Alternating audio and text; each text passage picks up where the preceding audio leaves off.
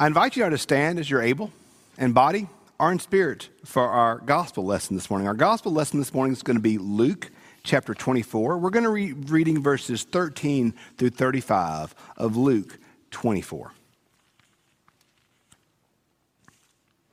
Now on that same day, two of them were going to a village called Emmaus, about 7 miles from Jerusalem, and talking with each other about all these things that had happened. While they were talking and discussing, Jesus himself came near and went with them, but their eyes were kept from recognizing him. And he said to them, "What are you discussing with each other while you walk along?" They stood still, looking sad. One of them, whose name was Cleopas, answered him, "Are you the only stranger in Jerusalem who does not know the things that have taken place in these days?" He asked them, "What things?" They replied, "The things about Jesus of Nazareth, who is a prophet, mighty in deed and word before God and all the people, and how our chief priests and leaders handed him over to be condemned to death and crucified him. But we had hoped that he was the one who was to redeem Israel. Yes, and besides all this, it is now the third day since these things took place. Moreover, some of the women of our group astounded us. They were at the tomb early this morning, and when they did not find his body there, they came back and told us that they had indeed seen a vision of angels who said that he was alive. Some of those who were with us went to the tomb and found it just as the woman had said, but they did not see him." Then he said to them, "Oh, how foolish you are, how slow of heart to believe all the prophets had declared. Was it not necessary that the Messiah should suffer these things and then enter into his glory? Then beginning with Moses and all the prophets, he interpreted to them the things about himself and all the scriptures. And they came near to the village where they were going, and he walked ahead as if he were going on. But they urged him strongly, saying, 'Stay with us, because it is almost evening, and the day is now over.' So he went in to stay with them. When he was at the table with them, he took bread, blessed it, broke it, and gave it to them. Then their eyes were opened, and they recognized him, and he vanished from their sight. They said to each other, 'Were not our hearts burning within us while he was talking with us on the road, while he was opening the scriptures to us?' That same hour they got up and returned to Jerusalem. And they found the 11 and their companions gathered together. They were saying, 'The Lord has risen indeed, and he has appeared to Simon.' Then they told them what had happened on the road, and how he had been made known to them in the breaking of the bread." This is the word of God for the people of God. Thanks be to God. You may be seated. This passage is a passage of mistaken identity. We've all, at some point in our life, one of the most embarrassing things that we have all done, we've all done it, every last one of us, is, you're sitting at a restaurant or you're somewhere and you see a friend of yours and you wave, hey, how you doing? And then you realize, oh, that's not my friend. That's a complete stranger. And now I'll look stupid. We've all been there. We have all been there in a place or time where we thought we saw a friend and went to speak to them, and turns out it was somebody that we just did not know. Now, I've had that happen. It's going to shock you. I'm really good at putting my foot in my mouth. If you don't believe me, just watch one of my Wednesday night Bible studies at church. I'm also really good at just making a fool of myself. It's one of my spiritual gifts. Some are apostles, some prophets, some just do really stupid things. And I'm one of the ones gifted with the ability to do really stupid things. When I was a senior at Mississippi College, my first year, when I transferred from Colin to MC, I lived in Cressman, which I think now is a girls' dorm, which is just bizarre that Cressman's a girls' dorm to me. But my senior year, about 12 of us lived in what was the old infirmary there on campus, at a house, basically. We had about 12 guys had a little house on campus called Far Hall. We lived there. We had basically 2 of us to a room. And it was a great experience. I made some really dear friends. One of the best experiences of my life was getting to live in Far Hall. But one of my housemates, Holly has redone a lot of the pictures in our home recently, and she's updated all the pictures, and we have a lot of new pictures of us and family and things. And I was looking at these pictures and realized, man, seeing these pictures made me realize I need to regrow my beard because my beard looked awesome. My wife disagreed with that statement strongly, but I'm tempted to grow my beard back because of that. But I had a roommate in college. That man, he had a Duck Dynasty beard before Duck Dynasty beards were a thing, man. It was phenomenal. It was long and lush and amazing. And I used to mess with him all the time about his beard. Like, I'd mess with him. I'd go up to him and I'd kind of pull on it like a little billy goat and mess with him. And then one day on campus, I see my buddy walking out of the cafeteria. So I'm like, well, I'm going to go get him. I'm going to go get him. So I run up to him. And I start kind of rubbing on his beard and pulling on it, messing with it, and just kind of messing with his beard there, trying to embarrass him. And then I look at him, and I realize that's not my friend. That's a complete stranger. And I have no clue who he is.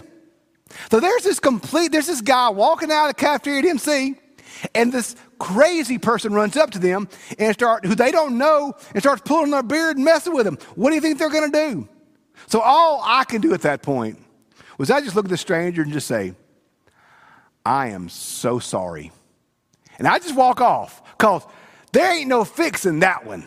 I done stepped in it. So sometimes in life, our only option is to apologize and leave. That's all we can do. So at that point, I just apologized and left, because obviously this person who I thought was my friend was not my friend. Mistaken identity. That's why I don't mess with folks' beards nowadays, Tim, because that broke me. That was a one-time mistake. That was a one-time mistake right there.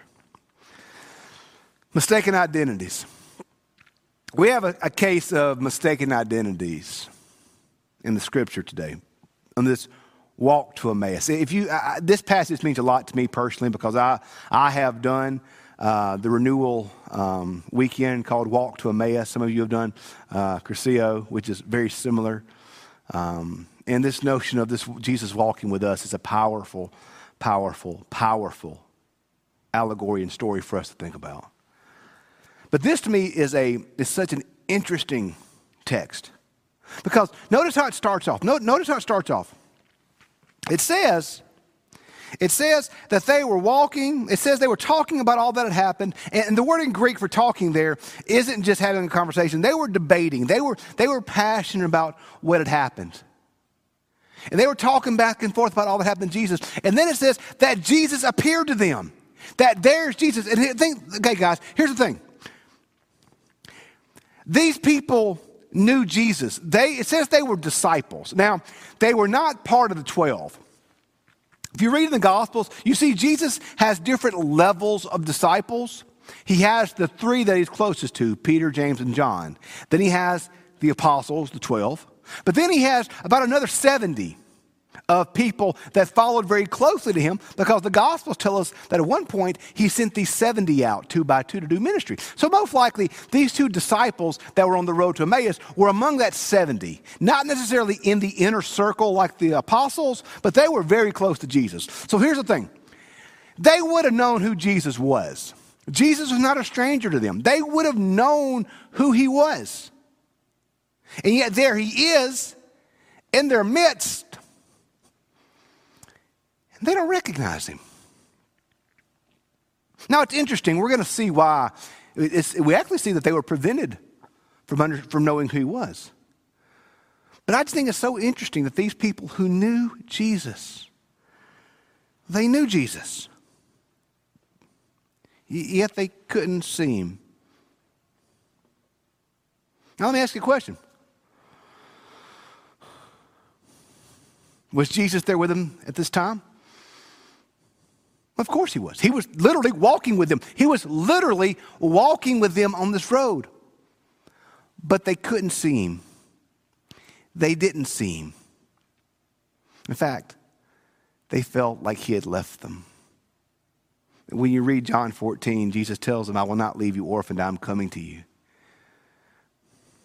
We see that these disciples at this point were longing for Jesus. They were hoping that he was raised. This thing happened. The women told us, and we can't believe it. Jesus was there with them the whole time, but they couldn't see it. It wasn't like Jesus was absent from them. He was there the entire time. They just couldn't see it. There's so many times in our life we feel like Jesus is not with us. We feel like Jesus has left us, like he has forsaken us, that he is not there with us. And we see in this text, these disciples thought they were alone. They thought Jesus had left them. They thought Jesus was dead and gone and no more. And what do we see when we see the text? We see that is not true. We see that Jesus is there with them the entire time. He had not left them. He had not forsaken them. He had returned to them. And they may have felt alone. They may not have been able to see Jesus. But when we read the text, we see that Jesus was there with them the entire time, even though they could not see him. Right now, you may feel alone. You may feel right now like God has left you. You may feel overwhelmed by your circumstance. You may feel afraid of the future. You may have cabin fever like you can't understand. You may be stressed out. You know, you may be tired of being stuck together with family. I don't know where you are right now. I don't. One of the things as a pastor I've come to learn is I don't always know where my people are. Not just physically, but spiritually. I don't know what's going on in your life right now. I don't know what's going on in your heart right now. I don't know any of these things. But I know that right now some of you may feel like these disciples in this text. And you feel like Jesus has left you. But friends, just like the disciples in this text, realize he has not left you. And just because you can't see him doesn't mean he's not there. And just because you can't feel him doesn't mean he's not there. His word is clear. He will not leave nor forsake his children. He has not left you. He is with you. But it's interesting in this text. We see they could not see him. It isn't until later their eyes are open and they could see him.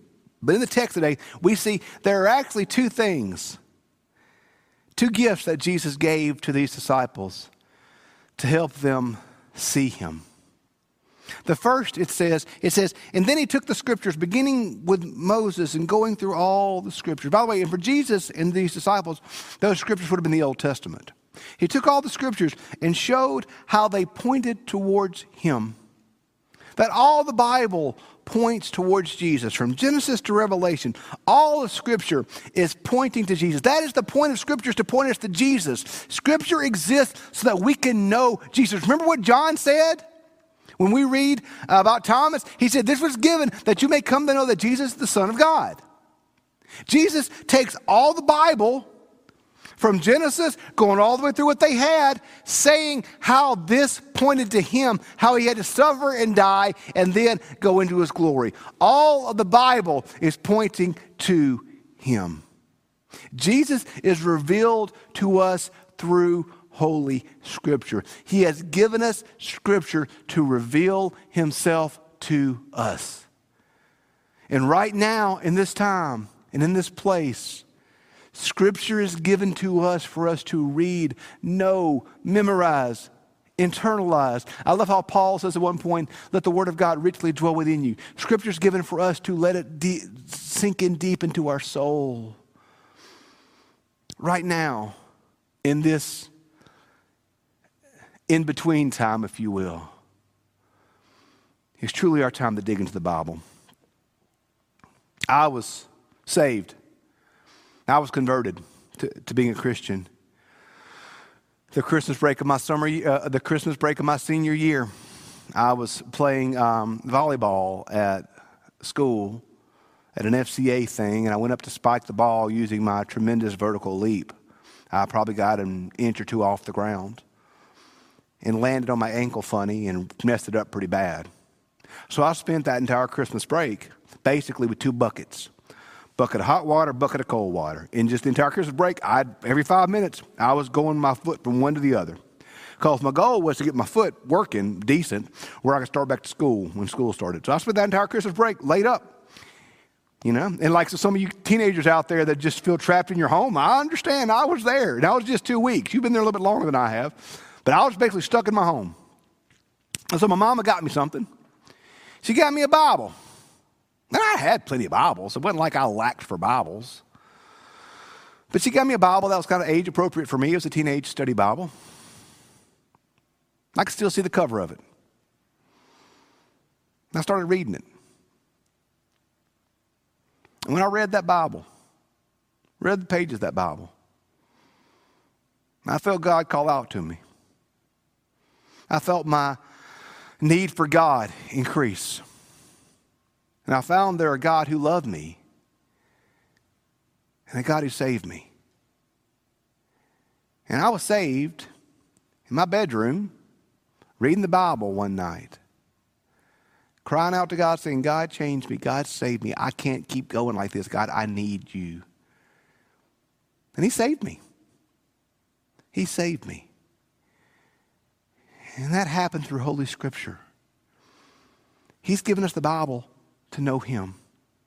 So right now, wherever you find yourself, use this moment to truly read Scripture, to truly learn his word, to truly allow it to penetrate your heart.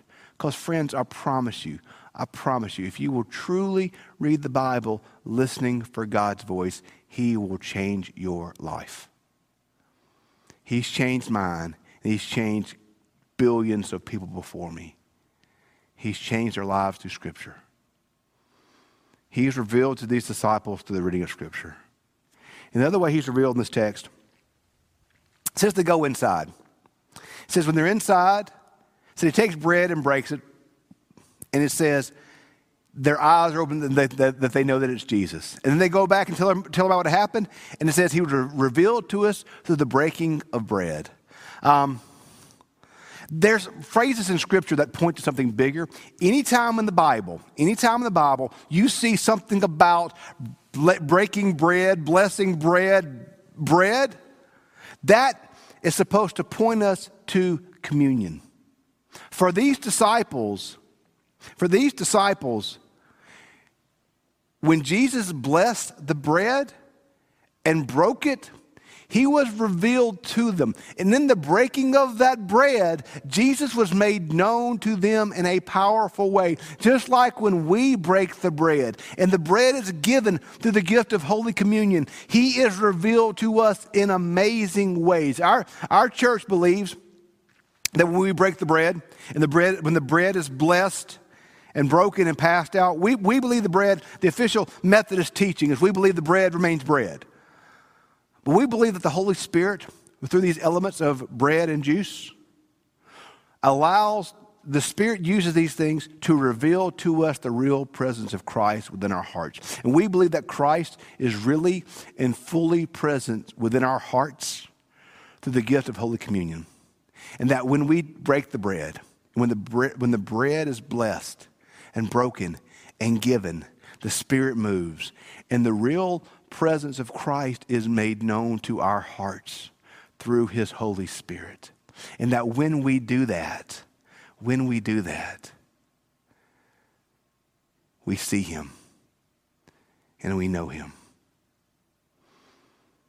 Now, I hadn't even talked to Tim about this, but I promise you, friends, the first Sunday we gather back together in this sanctuary as the body of Christ, we taking communion. We taking communion together as a body of Christ the first time we're back in this place. You can write that in your calendar in ink. That's happening. 'Cause that's one of the things I miss right now. I do. But we need to remember that it's going to happen. One of the most powerful stories I ever heard was a story that John McCain told. And if you don't know about, I'm sure everybody watching this right now knows about McCain's story as a prisoner of war.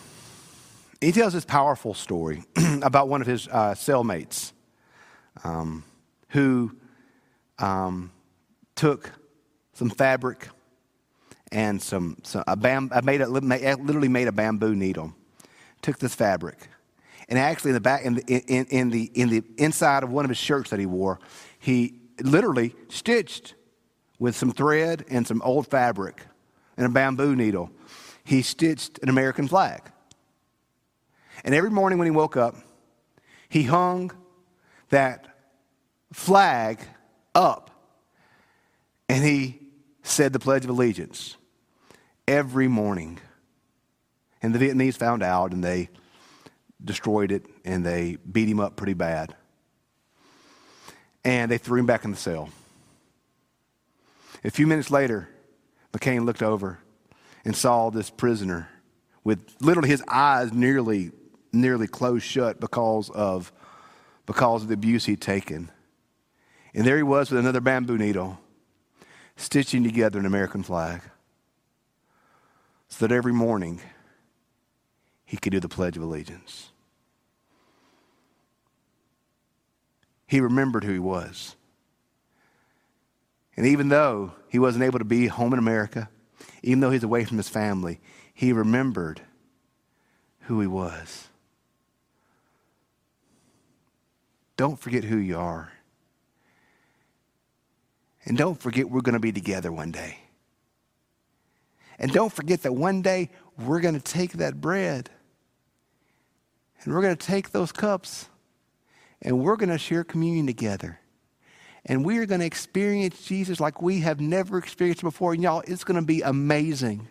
It is going to be amazing. And my heart leaps with expectation for the moment when this body can gather together again and take the bread and take the cup and experience the real presence of Christ in that moment. It's going to happen. And we may feel like we're in exile. And we may feel like we're not home. And we may feel far away from home. But do not forget who you are. And do not forget whose you are. He has marked you with his grace. He has claimed you with his own. And one day soon, we are going to gather together around his table. And we're going to have the wedding feast of the Lamb. Because remember, y'all, just like we're waiting now for communion, the communion meal now is a foreshadowing what we're going to have one day in heaven. So we long with expectation towards this body to be together soon again. But even greater still, let that longing, that expectation of this body together actually be the fire that fans within our hearts, the longing and expectation for the glorious body of Christ to be together for all of eternity. When there'll be no more sickness, pain, and death. When there'll be no more coronavirus, when there'll be no more cancer, or there'll be no more heart disease, or there'll be no more death and pain and loss, but God will wipe away every tear from our eye. And we will forever be with the Lord. Don't forget. Don't forget who you are. Don't forget where your home is. Don't forget where you're going. These disciples did not recognize Jesus in their midst. But through Scripture, through communion, they saw him. Today, you may not feel like he's there. You may feel like he's somewhere else. You may feel like he's forgotten you or forsaken you. No, friends. No. He's there. He's there. He's there. I promise you he's there. Just like he was there in Scripture today, he's there with you now. May our loving Heavenly Father give us the grace to open our eyes, to allow us to see the presence of his resurrected Son in our midst now and forever. Let's pray.